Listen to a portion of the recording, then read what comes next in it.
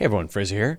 Today's interview is with Dr. James Davenport, who is a professor at the University of Washington. He focuses on time domain astronomy as well as sort of interesting younger stars, and also is quite an active YouTuber. And so we sort of mix between those different topics. It was a great conversation. James is a lot of fun to talk to, and I think you'll really enjoy it. All right, here's the interview. I think so. All right, let's see what happens. Oh, I should get the chat. Yeah, okay, all right. So it's always, I need someone to collapse the wave function to let us know that we exist. I'm here. James knows he's here, but do we feel like really I'm here. exist if somebody doesn't observe us? How do you feel on that, James? Do we exist if somebody doesn't observe us? The tree falling in the woods kind of thing. Yeah. Does existence require an observer? You know, let's just start with the greater anthropic theory, just as the entrance to this conversation. Yeah. If an astronomer stays on mute on Zoom, was he ever even on the call? How much do you hate Zoom? I I used to think that I was like, look at this wondrous technology that we've got that I can share with people so that they can just press one button and show up and do an interview, and it's just made, I don't have to set them up on Skype. And I even have a sign that I hold up that explains to people how to unmute their. Oh, that's funny. My wife just bought me these, like, I think they're for students. Just bought me these flashcards, so Yeah. so you can. There's like where is it? Oh, like there's Zoom flashcards? They're like Zoom flashcards. I think they're meant for students, but she was like, maybe these would be useful for you, and I think that's hilarious. Yeah. So there's the. That's so good. I need that actually every day. So this pile of flashcards turned to be very, very useful. So I don't know. Do I hate Zoom? Yeah. I guess my biggest disappointment is that after a year of this, after a year of living in my basement and having my kids stomp around upstairs, bless their hearts, that we haven't improved this.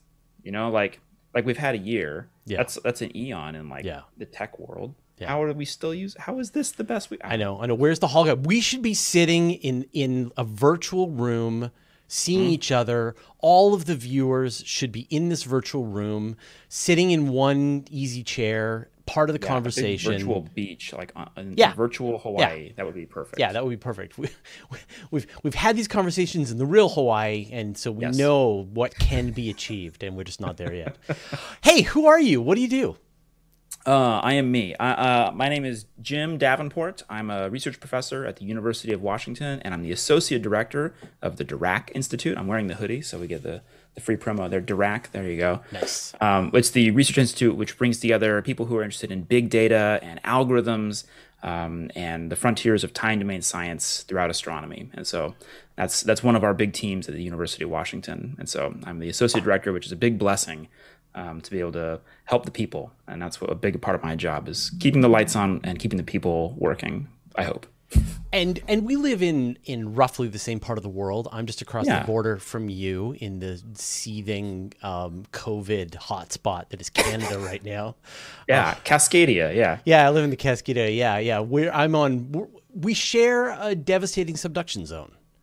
Yes, I was actually going to ask you if it's like dumping rain on you, because it was beautiful yesterday here. Yeah. So I'm in Edmonds, Washington, which is just north of Seattle. Yeah, I'm on Vancouver and Island. it is miserable today.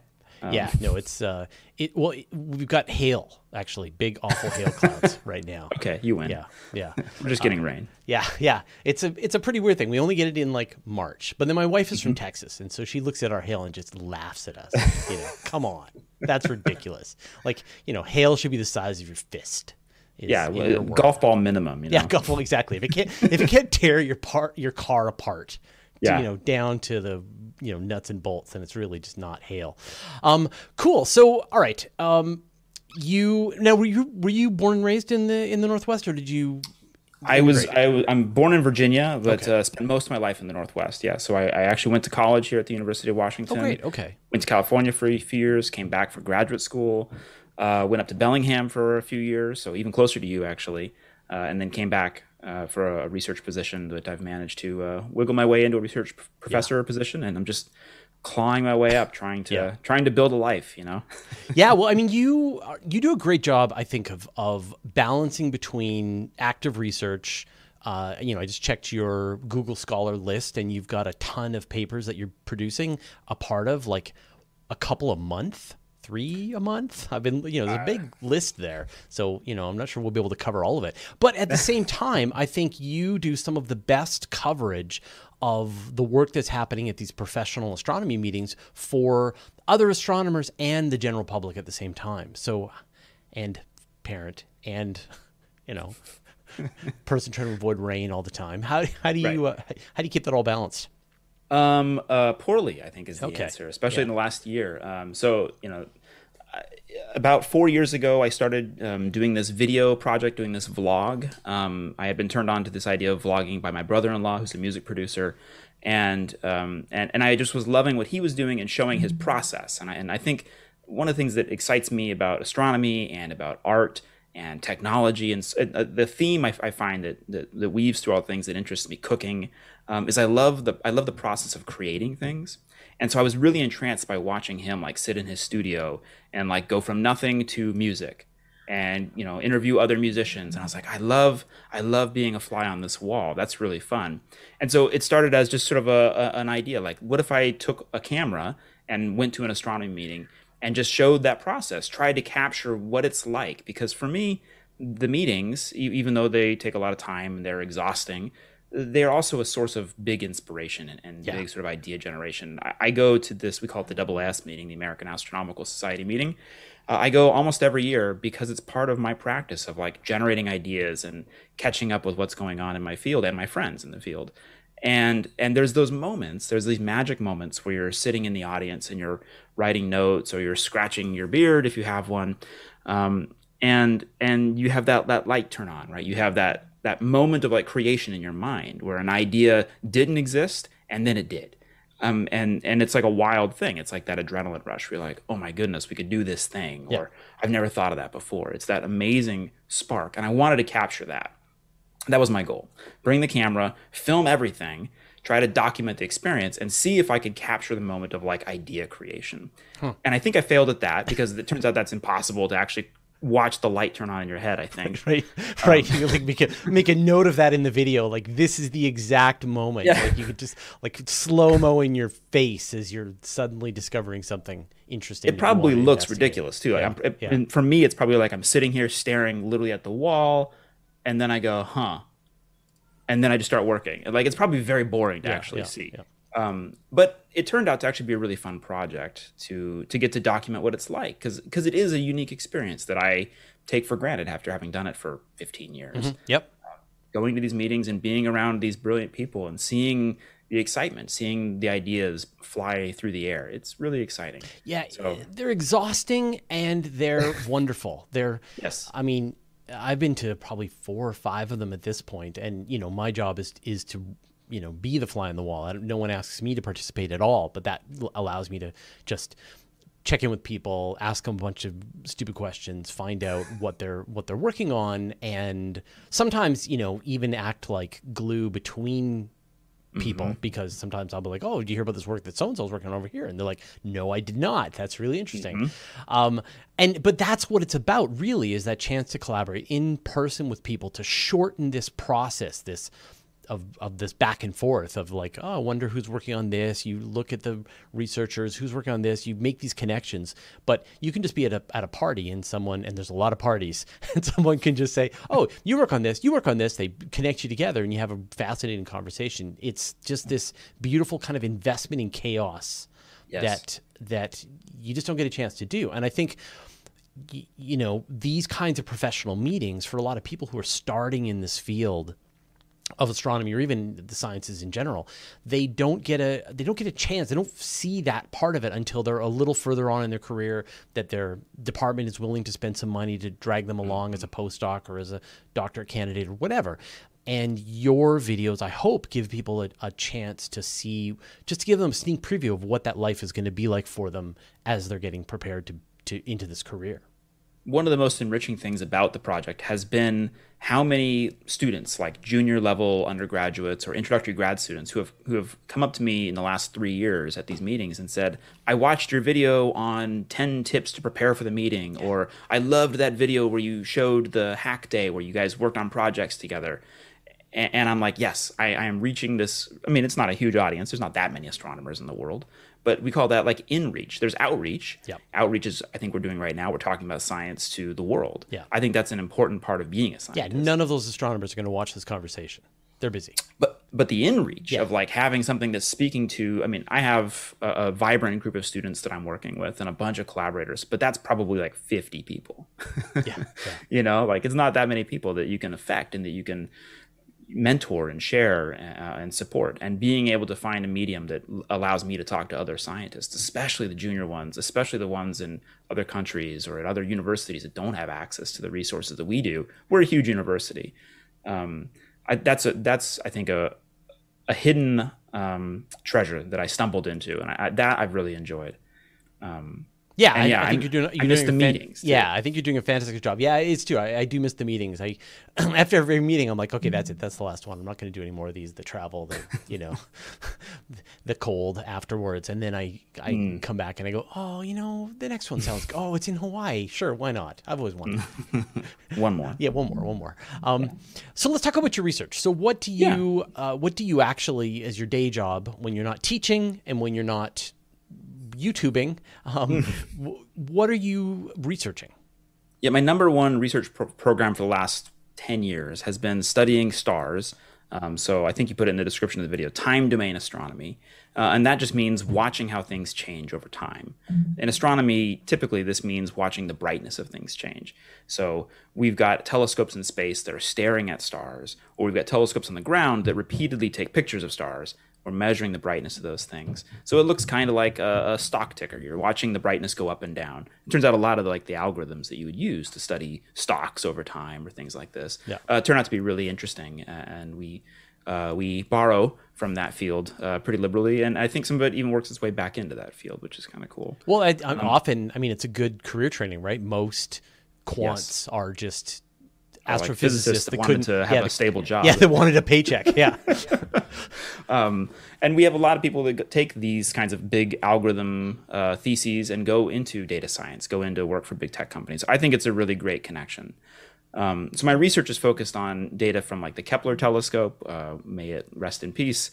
Right now, the TESS telescope, and also the Zwicky transient facility, and hopefully someday soon, the LSST survey on the Vera Rubin Observatory. So hopefully we're seeing first light there in the next year and a half, something like that. Yeah, so now the people who are watching this channel know that I just really won't shut up about the Vera Rubin Observatory and the LSST. And I think, maybe it's coming from my computer science mindset, the idea of digesting just enormous databases and looking for numbers that are different feels like a very productive way to do some really interesting astronomy. So can we just talk a bit about what will Vera Rubin accomplish in this field? What does this really bring to the table? How is this going to change things? So as it's advertised, the Vera Rubin Observatory during the LSST project, it'll last 10 years, and it'll do a map of the sky. It'll take a mosaic picture of the sky roughly every 3 days. So every night it'll take about 1/3 of the sky and it'll snap pictures. The field of view is 100 square degrees or something like that. So it's a big mosaic of the sky, and it just takes a big still picture of the sky every night and it stitches those together. And that's kind of a classical astronomy thing to do. Take a lot of pictures of the sky, stitch them together. Where the magic happens is both doing that over 10 years and with a 8-meter telescope. So it's a humongous telescope. You're seeing really faint objects. So it's a massive survey. Same size telescope as each of the very large telescopes as the Gemini Observatory. These are monster telescopes. This is a monstrous piece of glass that was made in Arizona. It now lives in Chile. It's up on the mountain. It's been, I think, mounted into its mirror cell. I think it is put where it is going to live, I think, forever. I hope it doesn't go anywhere else. It's a monstrous piece of glass, and that means it's going to see incredibly faint things. So that's exciting. So you've got an incredibly faint survey over 10 years. And then the magic comes in the computers, as you said. It's the software, it's the algorithms. So one of my mentors said that like algorithms are the new observatory, because the ability to look for subtle changes or interesting patterns or interesting connections between things, that is the power that we have now that we didn't have 50 years ago. And so the trick, and I hope where my work is, it's straddling the line of classical astronomy, trying to extract as much understanding as you can from a precious few photons of light or the little hints of what's going on that nature's giving you, with this wealth of data where you've got we call these light curves, where you've got light curves with thousands of data points over 10 years. How do we infer what's going on in the stars and how they're changing and what that means for life and the evolution of stars from a billion of these things? There's the first pass things like, all right, things are bright, things are blue, things are red. There's the first pass survey, and then you get into the nitty gritty where you have a billion examples of something and you're looking for the one outlier, or you're looking for the weird trend that nobody expected. And that's where I hope my work is going, and that's where I think the field is going. I mean, it really is the difference between looking at a picture and looking at a video. Seeing one frame. I mean, right now there are surveys that have been done that go to the depth that Vera Rubin will be able to capture, but it was like one picture taken laboriously over the course of many months, and not even to the same level of depth. When I think about, say, Pan-STARRS or the Sloan Digital Sky Survey, I mean, they're still not as comprehensive as Vera Rubin. Rubin is going to go 1,000 times fainter than any of those, and which is amazing. Video, and then at the same time take that picture every 3 nights. So that's right. Yeah. I think the single image that Vera Rubin Observatory will take is as deep as if you co-added or you combined all the images for a single field of view from the Sloan Digital Sky Survey. I think that's roughly about the same.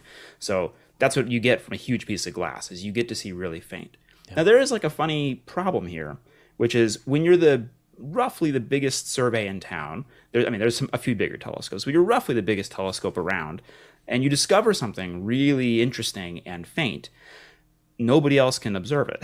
It's like there's actually a problem here in that we don't have a 30-meter telescope sitting by waiting to follow up these other things. And so I think a lot of us are hopeful that not only will the LSST project be this huge discoverer of science and this huge opportunity for people at all universities around the world to discover things, but it also will motivate that next generation of telescope, those space telescopes that we can't afford or we won't build right now, those massive October 31st. James Webb is going to fly. It's going to fly. Yeah, fingers crossed, fingers and toes crossed, all of it, yes. Yeah. But there's a funny thing when you have something that's 1,000 times fainter than your best telescope can reasonably observe.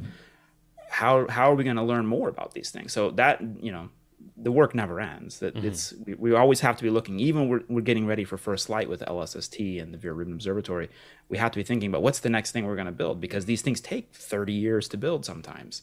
So that's interesting to me that Vera Rubin is going to be, for example, finding, let's say, Planet 9.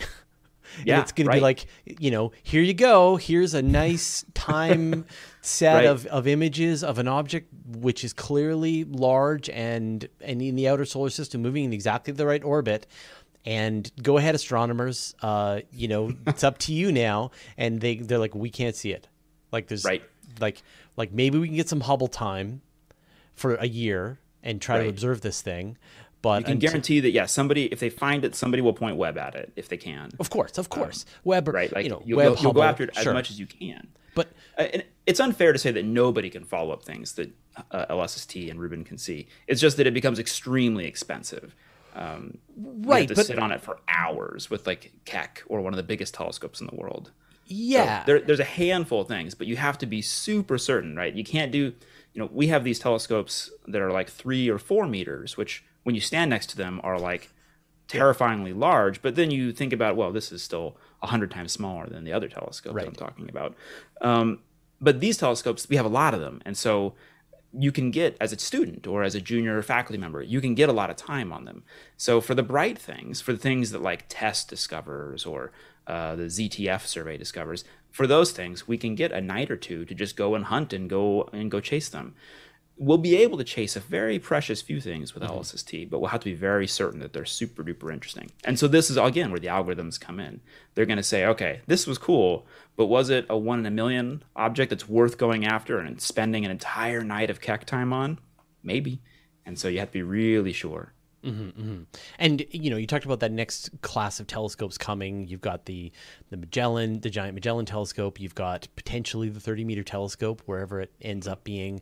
You've got the extremely large telescope that's coming in 2026. You've got James Webb. You've got, but that's kind of it. And then Hubble still is going to work hard to keep up.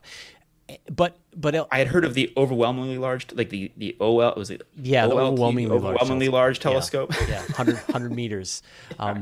But which they canceled it because the budget was going to cost $1 billion. Yeah. And they said that's too much money. We can't spend that much money on a telescope. Although I think that's extremely large telescope is going to be $1 billion, 1.1 billion euros. So it's roughly expensive. James Webb has cost a lot. Yeah. Whatever it is. Yeah, all of it. Just all the money and whatever you had to spare.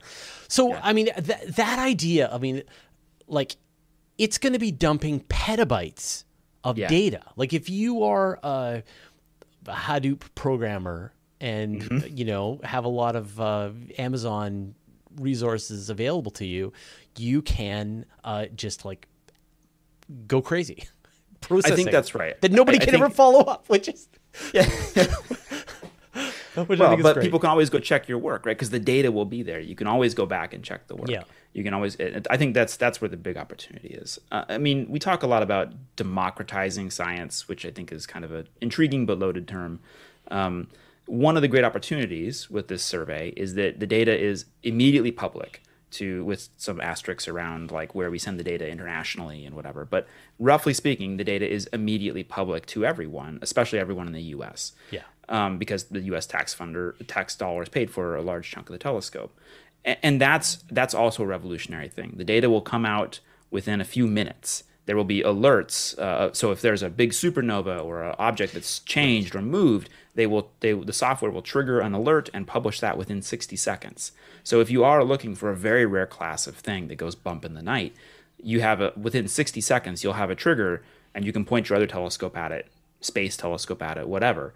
And you can go after it. So those are really special things, and those are open to everyone. And I think that's really unique. So there's a lot of opportunity if you're at a smaller school, if you're an amateur, if you're just an enthusiast astronomers are like myself are learning a lot of computer science, are learning to program.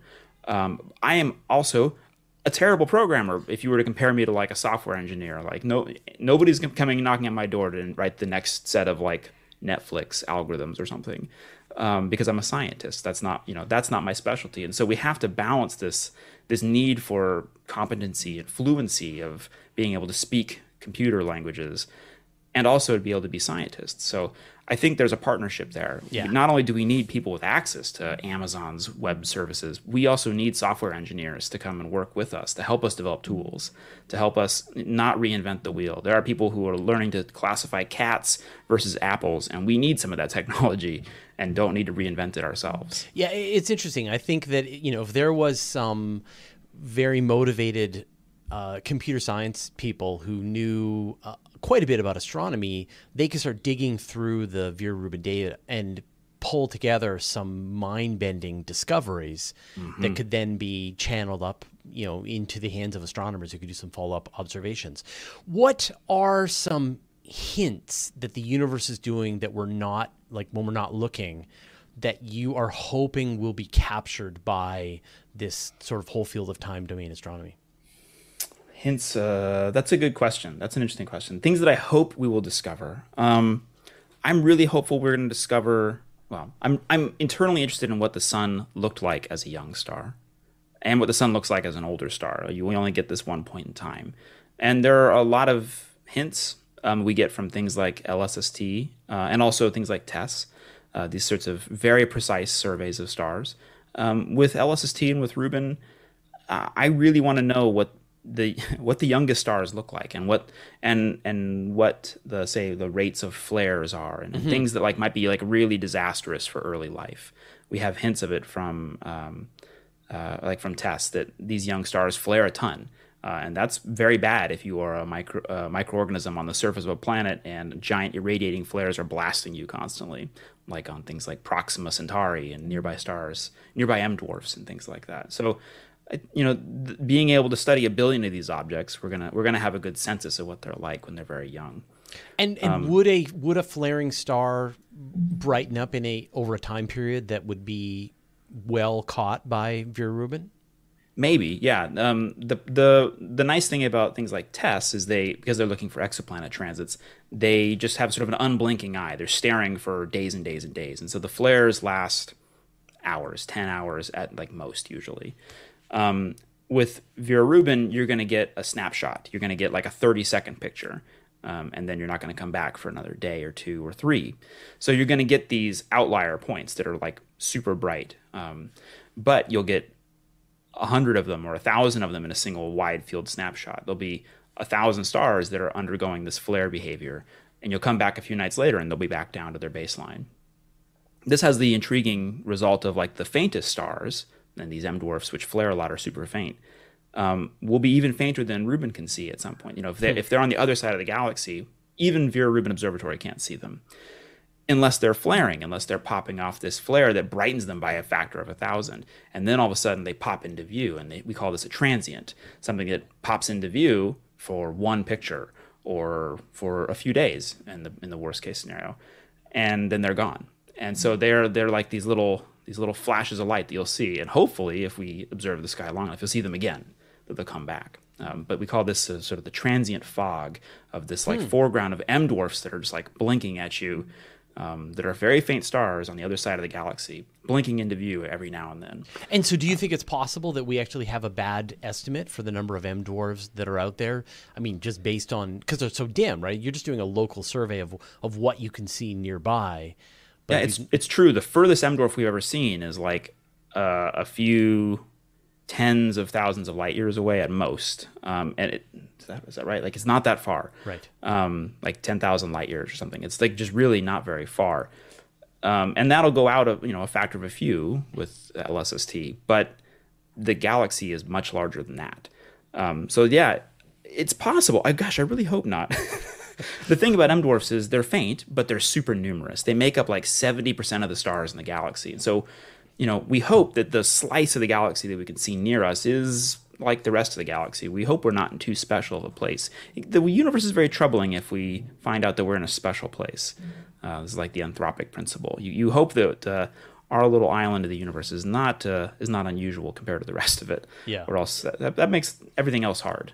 Yeah, I still like thinking about the discoveries that could be made in the solar system in terms of asteroids, comets, Planet 9, hopefully, even things that maybe interesting things that objects are doing. We might see comets flaring up. We might see, the possibility to see other solar systems, as you say, here in the Milky Way, stars, interesting flares on stars, supernovae, things like that, and then the ability even to see right out to as deep as you can go into the observable universe, the extragalactic universe, looking at supernova happening in other galaxies, and who knows what's out there. And I think that's the thing that I'm most excited about, is every time you get one of these new capable telescopes that enters a new range, you get the complete unknown. They're like that's surprising, fast radio bursts, dark energy. Yeah. The Boyajian stars, right? Yeah, the things that are just truly unexpected. Even if the explanations turn out to be dust, quote unquote, boring. Even if it's just rocks and dust out there, things going bump and things moving in ways that you don't expect, or changing in ways that are just truly unexpected. As you said, every time we have a new data set and a new kind of telescope and a new kind of survey, and the optical and the infrared and the ultraviolet, whatever it is, any new frontier we push, we discover things that are just totally unexpected. And they might seem boring now in reflection, but they were mind-blowing when they were discovered. Yeah, it was. I was talking to Pluto killer Mike Brown about his discoveries of all of those objects in the Kuiper Belt, all of these dwarf planets and stuff. And he's like, the Very Large Telescope came out, and we we were able to see that much farther. We scanned the entire plane of the ecliptic. We found all these objects, and that's it. We can't find anything else until the next generation telescope comes along, gives us new capabilities, and we get to go to the next level. And those two really go hand in hand in lockstep.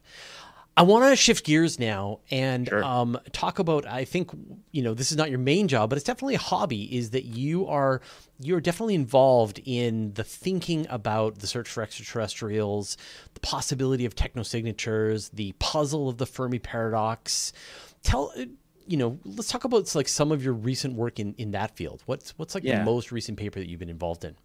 The thing that I've been thinking a lot about for the last couple of years is, the two local expertise we have at the University of Washington.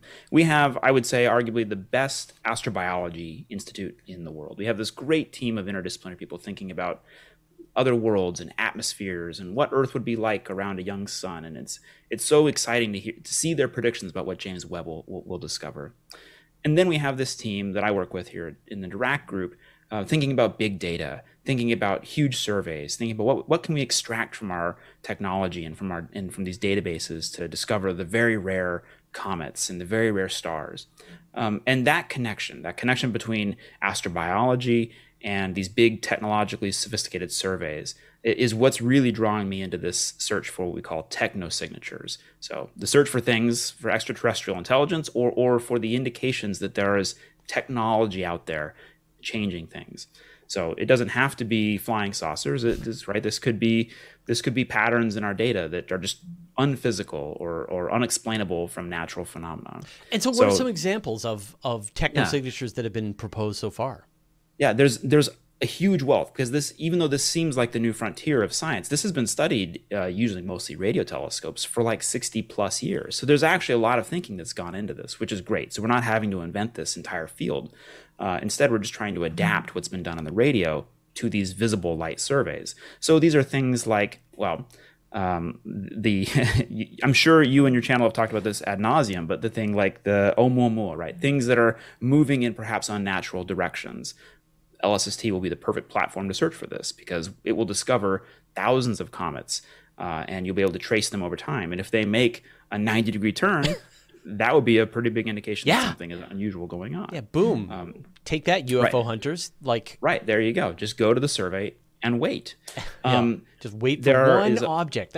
I'm sorry. I just want to stop for 1 second. I never even thought about that, but you're exactly right. That you take this incredibly powerful telescope that is scanning the sky, and when the alien mothership stops, right, then that is like an asteroid or a comet cannot just stop in space in that way. But of course, now it's a tricky regime, right? Because comets have these tails, they have these jets, and so they push them in seemingly unnatural directions. They do get these sort of non-Newtonian or non-Keplerian motions where they're not just orbiting the sun, they will take little jogs because they do have little jets pushing them. So, we need to work with the experts who study comets and also the people who study these databases to extract these objects. But I think that's a slam dunk project right there. Yeah, but to watch this little blip move across the field of view night after night, go into orbit around Jupiter, like, boom, you're done. Right. It would be a complete obvious signal. Yeah. There's a whole other class of really cool things out there that we can predict how do I say this? We can predict they shouldn't exist, right? So things disappearing is a great example. If you've got stars that are just doing nothing and then just drop out of existence, just disappear from view, this would be a big indication that something is, that they've closed the dome on the Dyson sphere, they've blocked out all the light. Now, the thing should start radiating in the infrared at some point, because that heat's got to go from the star, has to go somewhere. But from our standpoint, it should basically just disappear. So that's a class of objects that should be very easy to write algorithms to search for, and very unlikely to exist. And then a whole project that I've been working on in the last month or so is what's called the SETI ellipsoid. So it's like a game of Marco Polo, if you ever played that in the swimming pool as a kid. Only we don't know what to look for or where we're looking. The idea is that if a triggering or a signal kind of event, like a supernova, goes off, and you observe it, then you would see that and you would yell Marco, or I guess you would yell Polo. I have to think about this. The analogy is a little fuzzy here. We've never played it in Canada, so I have no idea how this game is okay, played. Perfect. Even better. Yeah. Yeah, This analogy is totally broken. Yeah, that was great though, because I, as the alien civilization, have no clue what you're getting on about here. Right. It's perfect. It's the perfect analogy then. Yeah, it really is. The idea being that you would see this event that would be noticeable everywhere in the galaxy, like a supernova or like some big novae. And it would go off, and then you would see it. So the light from that event would pass by you, and you would say, oh, look, my LSST has seen this nova go off. And I'm now going to flash my signal lamp, and let everybody else know that I've seen this. Mm-hmm. And so if you draw that picture of like the light rays coming to the alien star and then coming to us, then that forms an ellipse in the sky where you can say, based on that supernova we saw, this star over here would have seen it at, the speed of light is constant everywhere. Again, hopefully the laws of the universe are the same everywhere. That would be. And so you'd be able to figure out that, okay, that star over there is 10 light years away from us, and it's roughly the same distance from that supernova that we are. And so if they saw it and then they blinked out their signal lamp saying, we saw it, we're over here, then that distance would be 10 years. That timing offset would be 10 years. Right. And so you can draw this like ellipse in the sky that is constantly growing. And you can use your surveys to be scanning the sky and be like, hey, we saw a star flare or something over here. And that happens to fall in this weird ellipse based on this supernova we saw, where if they had seen it, maybe that's them signaling us. Maybe that's them seeing the Marco and shouting the Polo. Right. And so your thought is, with a telescope like Vera Rubin, in theory, you can look for these events that are linking up over the right periods of time. Exactly. We don't know what it's going to look like. We don't know if a similar civilization has the capability of producing a pretend supernova. It might just be a small little flash of light. But if it's timed at just the right moment, that would have some meaning encoded, that we would be able to say, look, that star probably shouldn't have flared. Or if it did, it's very unlikely it would have flared at this very moment that corresponds to when they should have seen that supernova. Have you thought about what kinds of energies would be involved to actually send out a signal that would be detectable in a spherical pattern? I mean, it's a ton of energy, right? Okay. Outshining your parent star turns out to be really hard. You can do it. We could do it with a laser, but only over a very narrow wavelength range. Producing light that's brighter than your parent star is really hard. So it turns out, energy-wise, blocking light is a little easier.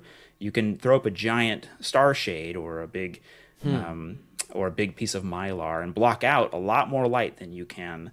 Oh, that's really interesting. I've never even thought about that. That's exactly right. That shining a light is way tougher than just blocking some light. I mean, like, it's not trivial to block a light, right? Trying to create a Jupiter-sized mylar blanket to float in outer space is still like a catastrophically expensive project. Of course. But it's still a whole lot easier than producing a laser that produces optical light. It's 1,000 times brighter than the sun. I'm sort of imagining those like vertical blinds, and you would see the supernova, and then you would just, someone go out and turn the little thing and blink. Exactly. Yeah, it's the signal blinds. shutters, right? Yeah, on exactly. Except you'd have to be able to do it in all directions. You've pretty much built a Dyson sphere. Like, isn't that just an elaborate excuse for building a Dyson sphere? Like, we need to be able to, the only way we're going to do that is to have a series of space stations in a complete sphere around the star.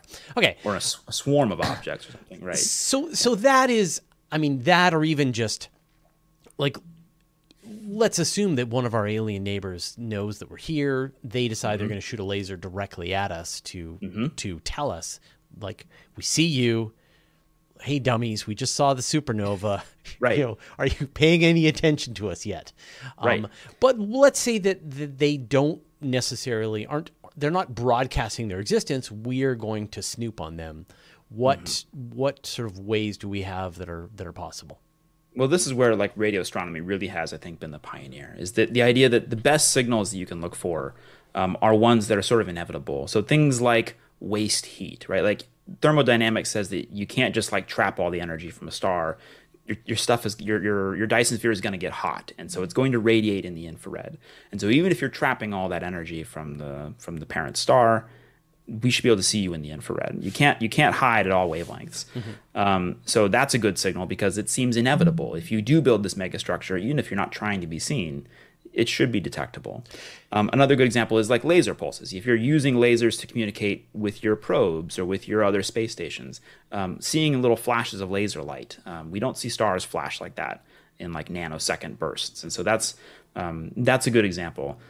Those signals also encode a lot of our thinking about ourselves. We can only kind of imagine the sorts of technology that we have. And so it's very difficult to predict, like, what would a civilization that is far greater in extent and power than we are, what would be the inevitable signal that they would produce? So let's sort of shift a little bit. I've talked to the astronomers I talked to who are sort of working in this field, you, Kipping, and others, Jason Wright.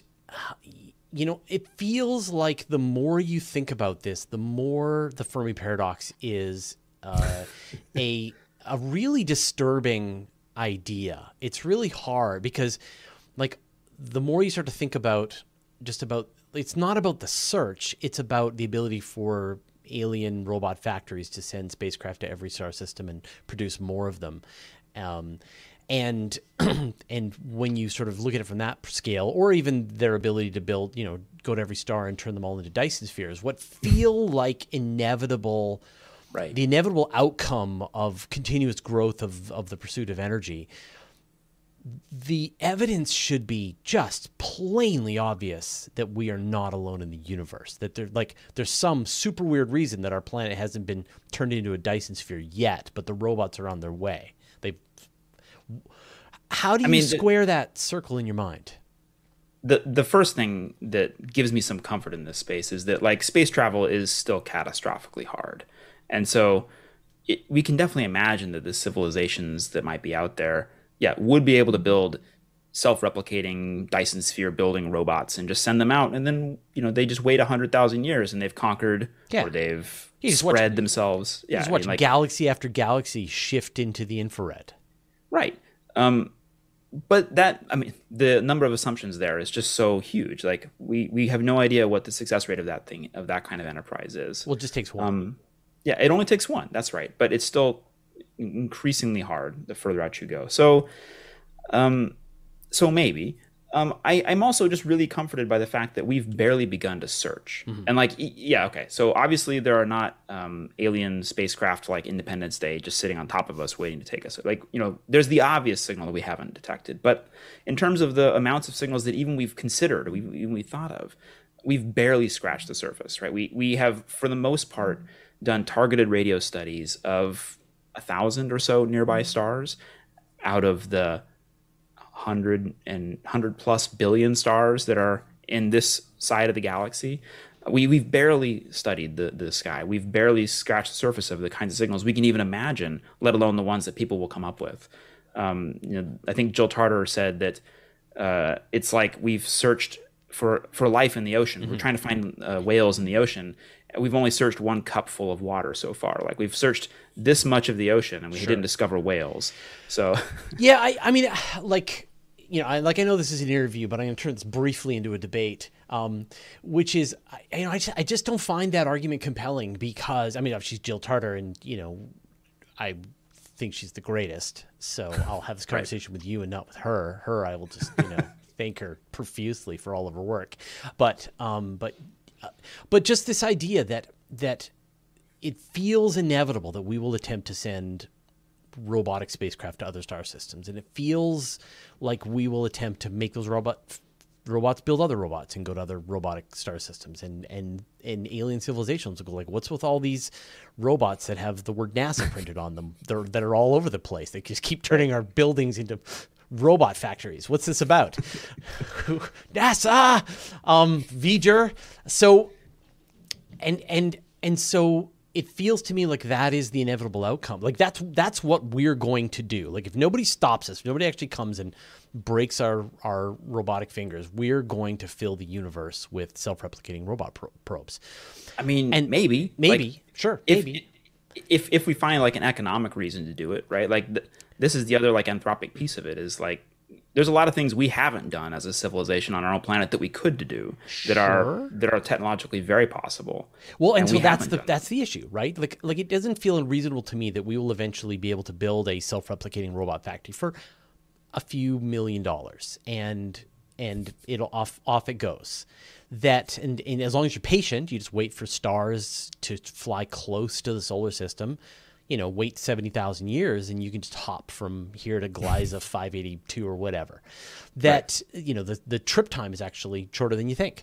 So anyway, it just kind of feels to me like you end up with two possibilities. Like we're either alone, or it's impossible that we will not be able to do that no matter how hard we try, because every civilization that's come before us has failed. And I mean, I'm a little bit comforted by the latter answer. I hope the former is not true, that like it does seem like there's a staggering number of stars and that there are even more planets and that life should be out there. So the idea that we're alone, I mean, is definitely one solution. Like it's not ruled out at all by what we know about the frequency of planets and the occurrence of life, because we know precious little about how often life is produced on other planets. Yeah. But it is possible that we are the only life, or at least the only sentient life in the galaxy. But we may be teeming with life, and yet space flight and self-replicating robots that get to Proxima Centauri and get to Wolf 359 and all the other places, that may be impossible. Yeah. The good news about that, the part that gives me a little peace there, is that there may still be ways to at least, as you said, snoop on them, at least see them. I mean, you hear these statistics like if there is I'm going to misquote this, but if there is an airport within like 50 light years, ALMA could hear it. Yeah, 100 light years. I mean, right? Like, it's an amazing. The square kilometer array can detect an airport, can detect the world's air traffic within about 100 light years. So that's amazing. Okay, there's probably not any other airplanes within 100 light years. It's not that big of a bubble. Although there are like 200,000 stars that you could possibly look at within 100 light years. But no, 100 parsecs. No, there's 1,000. Yeah, 1,000. 100 parsecs. There's a couple 100,000 Yeah. stars. So if you get a factor of 3 out even further, Yeah. then you start to increase your sample. And anyways, I'm comforted by the fact that maybe space flight is hard, and we're never going to get the Star Trek future that I grew up wanting, to fly between the stars. I'm not listening. Like maybe, That is but impossible. it doesn't mean we're alone, right? It doesn't mean that like the most profound questions about whether or not we're alone and where we come from, and you can extrapolate that into even more profound questions about what the purpose of life is, perhaps. Yeah. We still, I think, can look for them. This is what excites me about this, is that we don't know. And we're building these surveys, we're building this technology to look for things that we do know is out there. Kilonova and supernova and eclipsing stars and exoplanets. We're building the technology to find these things. And so the calling that I'm feeling at this point in my career is we ought to look. Yeah. I don't know all the possible signals and lighthouses and beacons that might be out there. I hope that people like you, I hope people like David Kipping and Jason Wright and Jill Tarter and all the rest keep coming up with these great ideas of ways that we might look, because why not look? Yeah. What else is the point? Well, I mean, for me, it's really about, like, if we are alone, then life formed in one place in the entire Milky Way, and we wrecked it. We screwed it up. And, right? That it was, on our watch, here was this great opportunity to seed a universe with life. Life is better than non-life. The universe is made better with all the diversity of life that Earth can provide. And the universe said, okay, humanity, do your job. And we're like, we're just going to fill the atmosphere with greenhouse gases and fill our oceans with plastic and run out of usable energy and then leave nothing for the dolphins or the whatever comes next, Right. because we used all the readily usable material. So anyway, I feel like, I mean, look, dinosaurs were here. Dinosaurs were massively complicated, humongous animals, and they lived for a very long time. And as far as we know, they didn't build any radio no, telescopes. they blew it. They had their chance. Yeah, exactly. So it feels to life me may like be very common. Yeah. Life may be very common. But there could be dinosaurs everywhere. If we did find life on another star system, I would just be super relieved. I would just be like, oh, the pressure is off. Like now, right? Like now it's not our job. now somebody else can just be building that galactic civilization, or even just making sure that life exists beyond the moment where our sun bloats up and cooks the planet. I mean, what we can say with certainty is that life must be precious. We don't see aliens just walking by. So it's either super hard to get out there, and or life is rare. Yeah. I think that puts a value on what we're doing. Yeah, I well think that said. puts environmental value on what we're doing, and that's important. Yeah. So I've got some, I want to get some questions from the audience. If you want to talk about some of these ideas of searching for life, if you want to talk about time domain astronomy, if you want to talk about the nastiness of red dwarfs, being a astronomy YouTuber, any of that, definitely post some questions. I've got a couple here that have already come through, so I wouldn't mind throwing them your way. Are you gonna read them to me? Yeah. Perfect. I always hide my window in the wrong place. Okay. So Arjun asks, will we in the near future be able to detect how long a planet would be habitable? Maybe. I think we'll know that answer. I mean, we're going to have that answer statistically. We're not going to ever watch a single planet for any appreciable amount of its life, because, I'm not going to live that long. I won't live 100 million years to watch what happens to the orbit or the evolution. So it's going to be a statistics argument. Will we be able to see enough planets around stars with different stages of development? And I think the answer is yes. We've already seen planets around really young stars, hot Jupiters that are really close in, planets around stars like Proxima Centauri, which are very active and potentially very inhospitable. So I think so. Yeah, I think the answer will be we'll have enough. We have like 4,000 known planets. That's a ton. Yeah. We're going to see in the next few years that number continue to grow rapidly.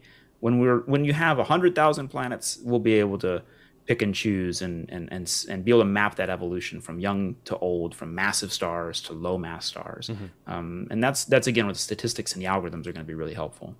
It is interesting that in the olden days we counted planets on both hands, and now we're into the thousands. We're shortly going to hit into the tens of thousands. I saw one estimate that puts us in the tens of millions by the mid-century. That it shifts from each planet being its own unique snowflake to each, that you're looking at millions of planets at a time and considering them in a vast mathematical approach. I'm glad I was not in the planet hunting business 10 years ago, because it was super competitive. Like, I people do were not super want to have guarded. to hear about, planet Peg 51 again. I mean, people were like guarding their data. Yeah. And, you would write a paper on a single planet. And, that still happens, but it's very rare now. Now we get these catalogs of here's 100 more, here's 1,000 more. I can remember the moment when I saw a press release for a planet. I was looking through Archive and it was 2 new planets discovered at this. I'm like, 2? I've seen more. Next. Let's move on. I think we can do better. Come back when you got 4. But what's great, right, is when you start to have huge catalogs where the discovery of a single planet amazingly, right? It's like going to the moon. When that becomes boring, then you start to wonder what's rare, right? And this is where people start discovering the very unique planets. So, right, we have a precious handful of planets that have been discovered in very strange orbits, or planets around binary stars, or really unique configurations that challenge our understanding of formation and evolution of planets. You only get those things when you start having big catalogs. So, I predict, my prediction for you, Fraser, is you'll still be having a lot of press about single objects. But those superlative objects will only appear once we have 100,000 of them. And that's going to be exciting. I mean, people always ask me where would you like to go in the universe? Where would you like to go in the Milky Way? I'm like, I don't know. Nobody's done a good job of surveying yet. I can't make that choice. Right? I need someone to deliver the goods. Tell me about a world that has 3 stars and we know that it has, vast oceans and a forested moon. Now we're talking. But Gaia has only mapped 2 billion stars out of a few hundred billion, right? We haven't even mapped 1%. Bozo asks, ask him what's been ruled out in terms of ET. It's Bo space Zo. Not Bozo. Yeah, Bozo. What's ruled out? Again, I think it's actually very little. It is the very obvious. We know there are not We know they're not very large star destroyers flying right next to us. We do have actual good maps of the sky every night or two. We do map between ZTF and TESS and the surveys that do Assassin, the surveys that do exist. We can rule out big things moving through the solar system. Things like Oumuamua are pretty small. So we can rule out big things. That's good. Or maybe that's disappointing. I don't know. That's good. We can definitely rule out a lot of radio signal from a lot of the nearby stars. So the Breakthrough Group, for example, has been doing a really methodical job of surveying a ton of nearby stars with radio telescopes. So there is a lot of like radio signal that we can rule out. And then from the standpoint of like the optical surveys, well, okay, we've only found one Boyajian star-like object, but there is a ton of variability, sort of the flickering and dimming and things of stars that maybe are not as dramatic as Boyajian star, but there's a lot of stars that have had that kind of behavior that we don't quite understand. And there's a lot about the potential of building Dyson spheres that we have not been able to rule out. The disappearing stars, there's been a few candidates of those. Most of those either have had dust or some other explanation. There have been some sort of nova. So we can rule out any of those from the nearby stars. But as soon as LSST starts churning out data, this search will begin again for even fainter things. So I feel like the field of play is pretty open. Yeah. But it is like, as those powerful new observatories do come online, as you get things like James Webb or LUVOIR that are capable of detecting exoplanet atmospheres, that you will start to be able to rule them out and go, nope, yep. Nothing there, and you're looking out as far as you can detect, and it's all just something bland. Yep, that's right. And I think that's important, right? Being able to rule things out is important. That's what makes this science, right? It's right. We can go look for things that perplex us, but we have to be able to explain what we see. And so any candidate we find, we're going to hit it with everything else we have to try to show that it's just boring dust and rule anything else out. And that's part of the work. Well, we're sort of nearing the end of the hour that we set aside to chat. It's been great. But James, if people want to, I guess, what are you working on right now that if people want to sort of follow your latest adventure? Yeah, right now my efforts are split. Right now I'm working on understanding stars with the TESS survey. So we're studying flares. We're studying what we call magnetic activity, which the sun produces, but thankfully not much of. So we have a habitable place, a comfortable place to live. We're studying these very violent, very outbursty stars with TESS. So we've got a lot of work going on with flares and star spots and things like that. So I'm excited about studying those kinds of things with the TESS survey, which is flying right now. And a lot of the work that I'm developing and grants that I'm writing right now are on technosignature searches with missions like LSST or the ZTF program. That's really cool. So that's what I'm hoping to work on. And hopefully I'll be on YouTube as well, sharing some of that science. Yeah. Are those kinds of grants actually getting picked up these days? Are you finding that this I want to look for aliens, and people are going, yeah, okay, sure, have some money? It has been difficult, I will say. It has been difficult right now. So there has been sort of a moratorium on funding this stuff. Now there is language in the grant calls that say we're open to it. Yeah. So we're writing, and not just me, but myself and others are writing proposals as feelers. And so I think this proposal I'm working on right now, this is a feeler. It may get shot down for not being the most exciting science, but I would love the chance to actually get it reviewed. That's a big goal for me. Yeah. I think it's great. Definitely you can feel that sea change that's going on from. I think so. And I think there's been a lot of people like you, David Kipping, Jason Wright, even especially Avi Loeb, like a lot of researchers who, and then of course as I said, Jill Tarter, Seth Shostak, people who have focused their energy, but had to be sort of outside of the traditional funding set for the longest time. Now, I think it's a great time to be doing SETI work, technosignature work as your 10% of your research portfolio. That was what Jason Wright's suggestion was to me. Like, do it as a side part of your work, because the byproduct of looking for the extreme or the rare is that you discover really amazing stars, or the byproduct of looking for aliens. Okay, you might not find aliens, but you might get a Nature paper or a really prestigious publication because you've discovered something incredibly rare. The byproduct is really good science. It's not a waste of time. And what is the best place to follow what you're doing? I spend too much time on Twitter. That's a great place to interact with me. Yeah. You see? Yeah. Judging you harshly. But only a person who spends too much time on Twitter would know that. Yeah. So, Yeah. Only somebody who's replying to me in the middle of the night would know that. And then my YouTube channel, which has been a great place and a great community for me to reach out to people. So it's youtube.com/James_Davenport. I Yeah, forget and I'll put a exactly. link. I'll put a little Cardi Blake blops in front, and so it'll link But over yeah, to you. I'm trying to produce a weekly video there. I'll get back to that once the pandemic recedes some. And the goal there is to share what it's like to be a scientist. Yeah. It's about the people and the experience of being, so I do talk about science, but I also talk about just the daily life and the work and the travel and the grind. Yeah, and I think that's great. And I think that's really appreciated by the people who are in the field, just who wished someone would take the time to explain how you do your job. And Yeah. and I know as well, for me, being able to sort of get a sense of what your work, you're like another set of eyes at these conferences that I'm not seeing the stuff that you're seeing, and then I can sort of follow up. So it's it's great work. I really enjoy your YouTube work. So thank you so much. Yeah, man. All right. Well, I hope you can continue to hold out for the rest of this this pandemic without exactly continuing with all the papers, and I hope that we'll be able to hang out in person at an upcoming AAS meeting. I'm optimistic. We'll see each other soon, I'm sure. All right, man. Take care. Thank you. Thanks, Fraser. Find the button.